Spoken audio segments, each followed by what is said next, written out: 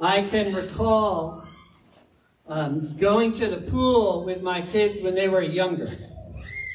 And when they're that age, they're just learning how to swim.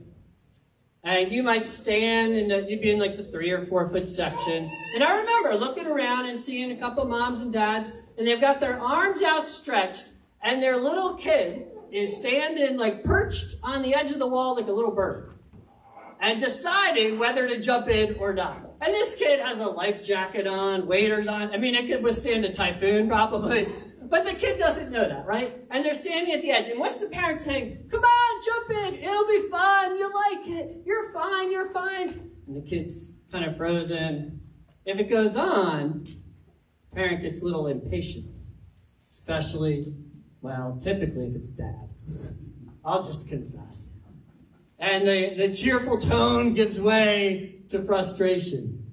Would you jump in the pool? Right? You might even be a little embarrassed. Other kids are jumping in. Yours is perched on the edge. They're jumping in. They're fine. You're not going to drown. You might even give them the countdown. I'm going to stay here for 3 more seconds, and then I'm going to the deep end. 3, 2, and you're watching their face. And if they're still afraid, this reveals your level of maturity at this point. You don't give up on them. You don't leave the pool. You don't count down to 1.5, 1 1/4, right? But you don't get to 1. And a lot of times, you'll switch it. And you might do something like this. You'll look at them, you'll make eye contact, and you talk just to them. And you're kind. And you tell them, you can jump in. You can trust me. You can trust me. Go ahead. It'll be all right. And now you're getting to where they're really at. They don't care if it's fun. They don't care if you're angry. They just care that they don't drown. And they want to know that they can trust you. Now, this is so frustrating for parents because we're like, why on earth would I not, why wouldn't you trust me now? I just drove you here. I fed you meals 3 days a week for years. I've never once poisoned you. I never stranded you. I'm a trustworthy parent. Why wouldn't you trust me at the edge of the pool? Right? I put your waders on. I put the stuff. Like, why at this moment? Well, it's a new situation, right? 2 things real quick. Trust is learned. Trust is learned. Agreed? We learn to trust. Trust is also situational. So they trusted you to drive the car, but this is a new situation. They don't know if they can trust you to keep them safe from drowning until they try. Which also shows us this, and this is what we're going to develop this morning. Trust begins with a belief, okay? It begins with a belief that ends in a decision. It begins with a belief that ends with a decision. That is the fulcrum of trust. That is what trust does. So let's learn about it from God's word this morning. Proverbs 3, because the Lord is going to challenge you to trust him in every situation, the new ones and the old ones. And he's going to give you reasons to believe that should end up in decisions you make, which reveal a heart of trust for God, right? In any situation, every situation, God is trustworthy for you in your life. Verse 1, my son, do not forget my teaching. This is the father talking to the son. Proverbs is a lot of father teaching son. So it's a good parental model. But it's also Father God talking to you as child. Okay. My son, do not forget my teaching. Keep my commands in your heart, for they will prolong your life many years and bring you peace and prosperity. Let love and faithfulness never leave you. Bind them around your neck. Write them on the tablet of your heart. Then you will win favor and a good name in the sight of God and man. All right, so this is the start of a lecture that goes through verse 12. The opening chapters of Proverbs, especially 1 to 9, are a series of lectures. And then once you hit chapter 10, they become a series of sayings or aphorisms, like the little short kind of things you're used to. And the father's very persuasive here. Look what he tells the son. He's telling the son and all of us, listen to me. Listen to me. Do not forget what I'm saying. Bind these things around your neck. Write them, not on your worksheet, not on your phone. Write them on the tablet of your heart. Write them all the way into you. I like what Bruce Waltke, again, I mentioned him. He's written a great commentary on Proverbs. And he says this about the heart. The heart is the center, in Hebrew thought, the heart is the center of all of a person's emotional, intellectual, religious, and moral activities. Like the very deepest part of you. From the heart, the mouth speaks, right? From the heart, we make our actions. From the heart, we worship, or we don't worship. And that's why I keep talking about parenting the heart. Because as parents, again, if we're always on the outer layer of behavior, study hard, don't talk back, eat your vegetables, and we never talk to the heart of our children, we're really missing the whole thing. The heart is the center. It's the deepest part of a human being. That's the Bible word for it, the heart. We don't have a great English word for it, so we just use that one because it's good enough. It's the core of a person. It's from what generates everything else, right? And so to parent the heart of your child is to understand what they're afraid of. Because fear is tremendously powerful, right? It's to understand what might tempt them, where their pride will be a pitfall in their life. It's to show them, is their faith growing or not? What are the obstacles to it? It's getting beneath the layers of behavior and understanding that within your child is a heart, just like you have within you. So the Father tells the Son, write these things on the tablet of your heart. Now we come to verse 5 and we get to the theme of trust. Trust in the Lord with all your heart and lean not on your own understanding. In all your ways submit to him and he will make your paths straight. I said at the beginning, right? Trust begins with the belief that ends in a decision. What's the core belief if you trust someone? You believe what? Well, you believe they're going to do the right thing, right? You believe they're going to keep their word if they made a promise, do X if they said they do X. But it doesn't just stop at believing they're going to do the right thing. If it did, that would be maybe respect. We would call that respect, right? Someone who has a lot of integrity. Trust is vested. You know what that word means, kids? Vested. If you're vested in something, it means you have stake in the decision. So you have extra dessert in your home. You're wondering, will we get to eat this extra dessert? We had some nice donuts dropped off at our house recently. And the question came up, are these bonus? Are these bonus? Are these in addition to the regular treats we had? And the answer was a blessed yes. But the question was vested, because if they were bonus, we'd all get donuts that day. Trust is vested. It means I not only believe you'll do the right thing, now I'm going to put my safety in you. I am going to trust you with me, right? So it begins with belief. It ends with the decision to put your safety or your hope, perhaps your future, your security in someone else's hands, which is why trust is scary, right? That the fear factor of trust is, I am giving these immensely valuable things to you. Child at the edge of the pool is asking, can I trust my mommy and daddy? A discouraged spouse is asking, can I trust my spouse to keep their word? Remember I shared about pastors last week who are dying of cancer. I got a terrible email about one of them yesterday. Just awful. His bones are breaking. Okay? He's back in the hospital. He just asked us to keep praying for him, that he wouldn't be crushed by the pain, that he would keep trusting the Lord. And now he's not just trusting the Lord with his life, he's trusting the Lord with his death, if it comes to that, right? That's how deep trust goes. People aren't trustworthy, but the Lord is completely trustworthy, which is why he keeps telling us, don't trust with all your heart. Anything else but me. God wants exclusive and complete trust. Look at Proverbs 3:5, right? That's where we just read. He says, you're going to be tempted to trust yourself, but lean not on your own understanding. Proverbs 28:16 is like it. It says, whoever trusts in his own mind is a fool, but he who walks in wisdom will be delivered. To trust in your own mind, in this word means you're keeping God out of your decisions. The proverb says if you keep God out and you trust only in your thoughts and in your analysis, you're actually living a foolish life. The Proverbs warn us not just to not trust in yourself, it says don't trust in your wealth. Whoever trusts in his riches, this is Proverbs 11:28, whoever trusts in his riches will fall, but the righteous will flourish like a green leaf. You don't need to be rich to trust in your riches, do you? You don't need to be Jeff Bezos to trust in your riches. You just need a heart that thinks your money will save you.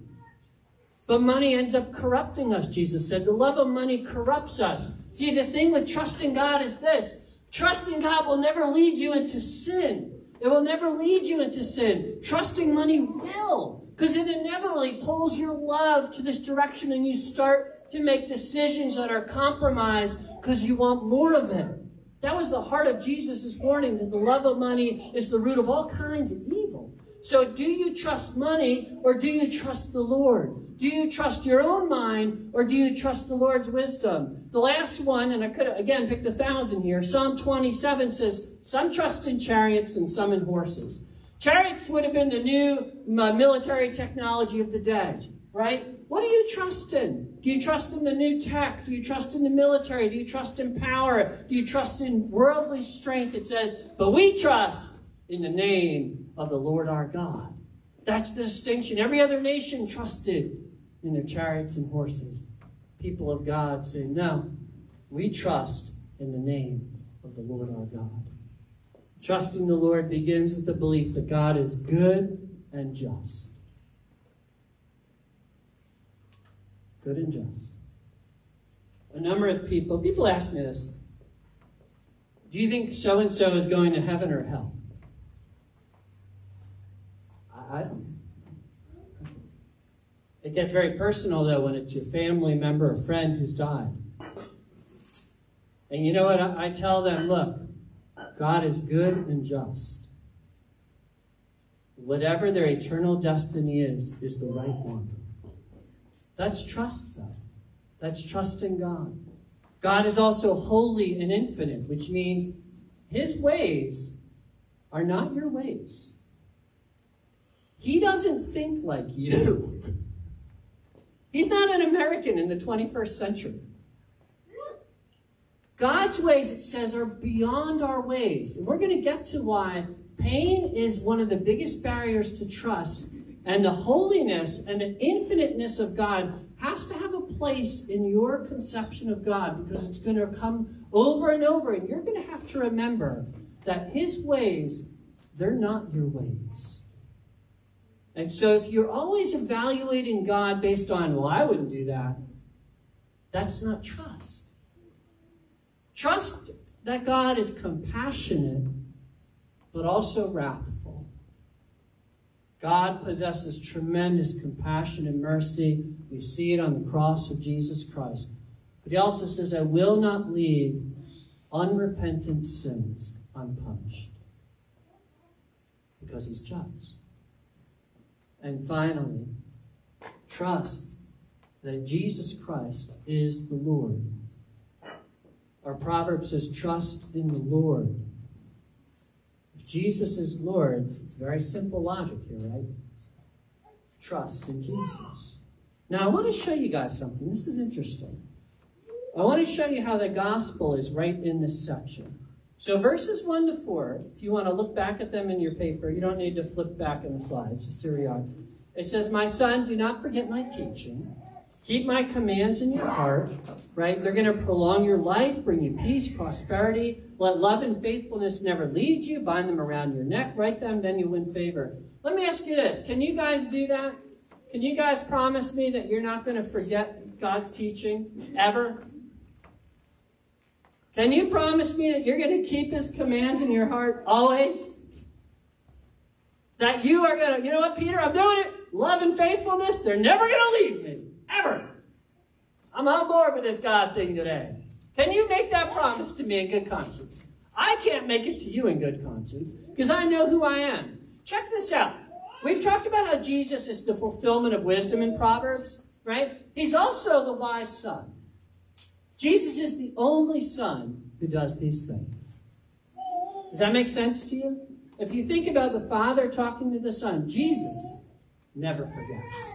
Jesus never leaves love and faithfulness. Jesus has these things written on his heart. Why does that matter? Because it matters this way. All the blessings of wisdom are in him. The long life, riches, honor, prosperity. Remember we talked about all the treasures of wisdom and knowledge are found in Christ. That's what Paul wrote.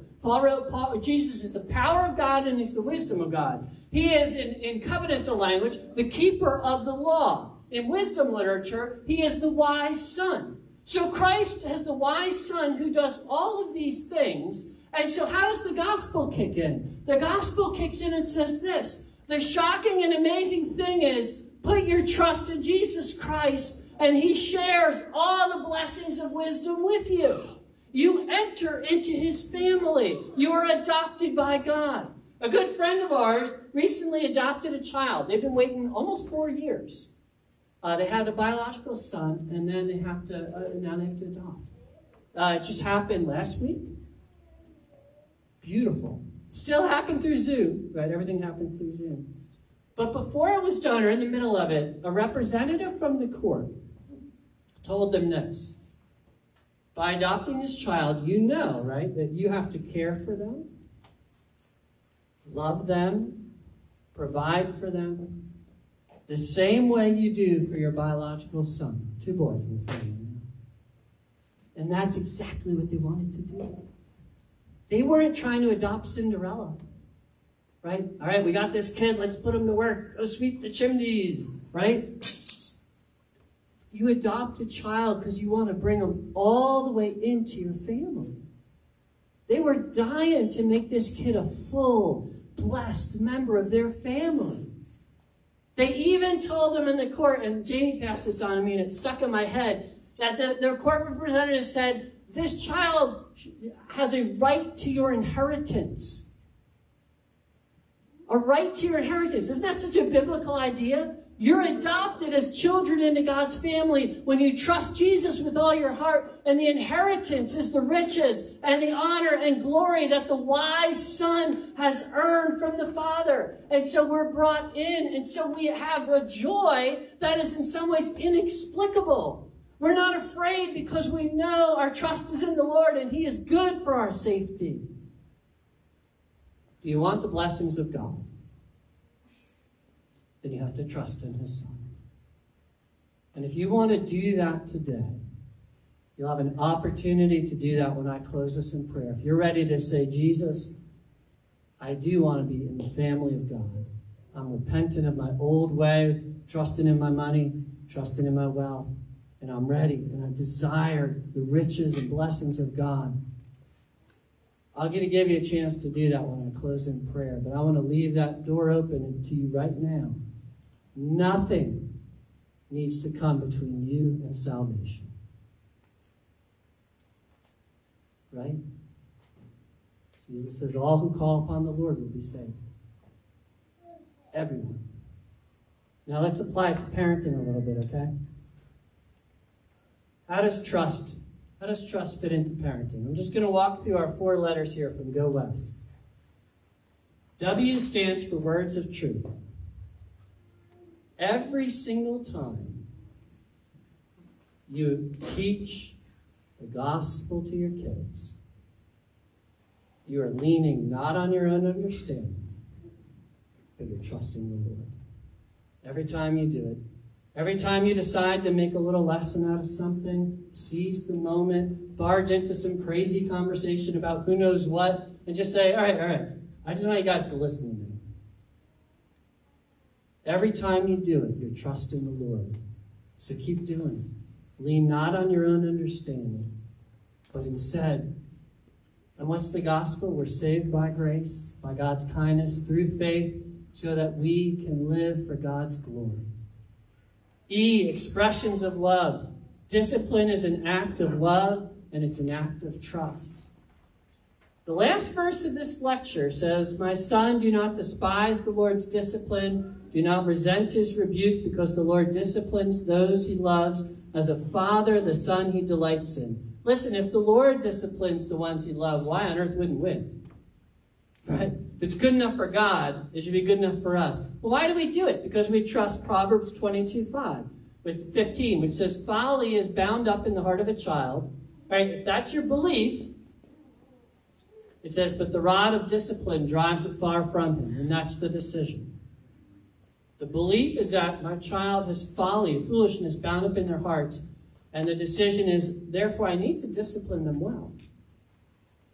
Proverbs 13:24 says, whoever spares the rod hates his son. Do you believe that's true? Do you believe that by ignoring discipline, you're hating your children? But he who loves him is diligent to discipline him. If so, that's the decision. To be faithful and diligent in disciplining. I could go on, right? But that's it. Trusting in God leads parents to discipline and not worry about if we're cool or if we're kind. Discipline typically ought to produce some tears. All right? When you take the toy away, they might cry. When you say, you know what, you got to stay in your room for the next 30 minutes, they might cry.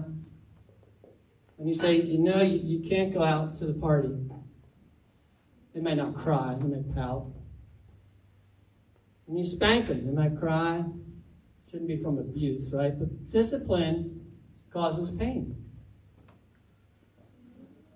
The Bible says all discipline seems painful at the time. But the purpose of God is that by seeing this temporary pain, children learn, I don't want to live that way. I want to live where the blessings are. I want to go where the good things are. And my parents are showing me a little bit of how God works. As specific prayers, there may be no better evidence that you trust the Lord than that you actually pray.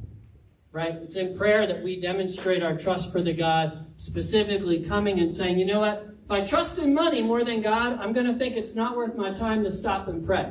If I trust in my own knowledge more than God, I'm going to spend my time researching the answer and I'm not going to pray. Right? All these other things decide, and so T is just time together, and T is the wrap-up of all of them. If I trust the Lord, I'm going to spend these time, I'm going to make these commitments, and I'm going to go after my children with gospel love and purity, and I'm going to encourage them, and I'm going to discipline them, and I'm going to love them. And yeah, we're going to have our fun, and we're going to play, and we're going to do this stuff, but they're going to hear from me. Trust in the Lord with all your heart. That's where the blessings are. All right, we're going to conclude here. I know I'm running a little late. I'm just going to say this. Pain is the biggest obstacle. Maybe not the biggest, but pain is a big obstacle to trust. I just want you to remember the story of Joseph, right? Beaten and abused and abandoned by his brothers. That's broken trust, isn't it? Beaten and abused and abandoned by his brothers. Years later, he stands before them and he looks at them and he says, what you meant evil against me, but God meant it for good, to bring it about that many people should be kept alive as they are today. Here's the profound truth. Pain is a discipline from God. Even when the pain is wrong, the discipline of the Lord is right. That is tough to handle at times. Even when the pain comes from evil actions, God can use it and will use it. He says, all things for the good of those who love me. And as you put your trust in God, check this out, last point. As you put your trust more and more in God, and you say, Lord, you're my safety, you're my security, then you know what that does? That actually helps you trust people again who've broken trust with you. It's very profound. The more you trust in the Lord, the more you actually trust that person to the Lord. Could be your spouse, could be a child or friend. But if they've betrayed you and you're like, I don't know if I can ever trust them again, the more you put your trust in the Lord, the more you'll be able to trust that person to the Lord and cautiously, but possibly, start to trust them, but not because they're your new safety, but because you're securing God. I can't develop that idea. I'll just let it germinate. Let's stand for a word of prayer, and we'll close with one last song.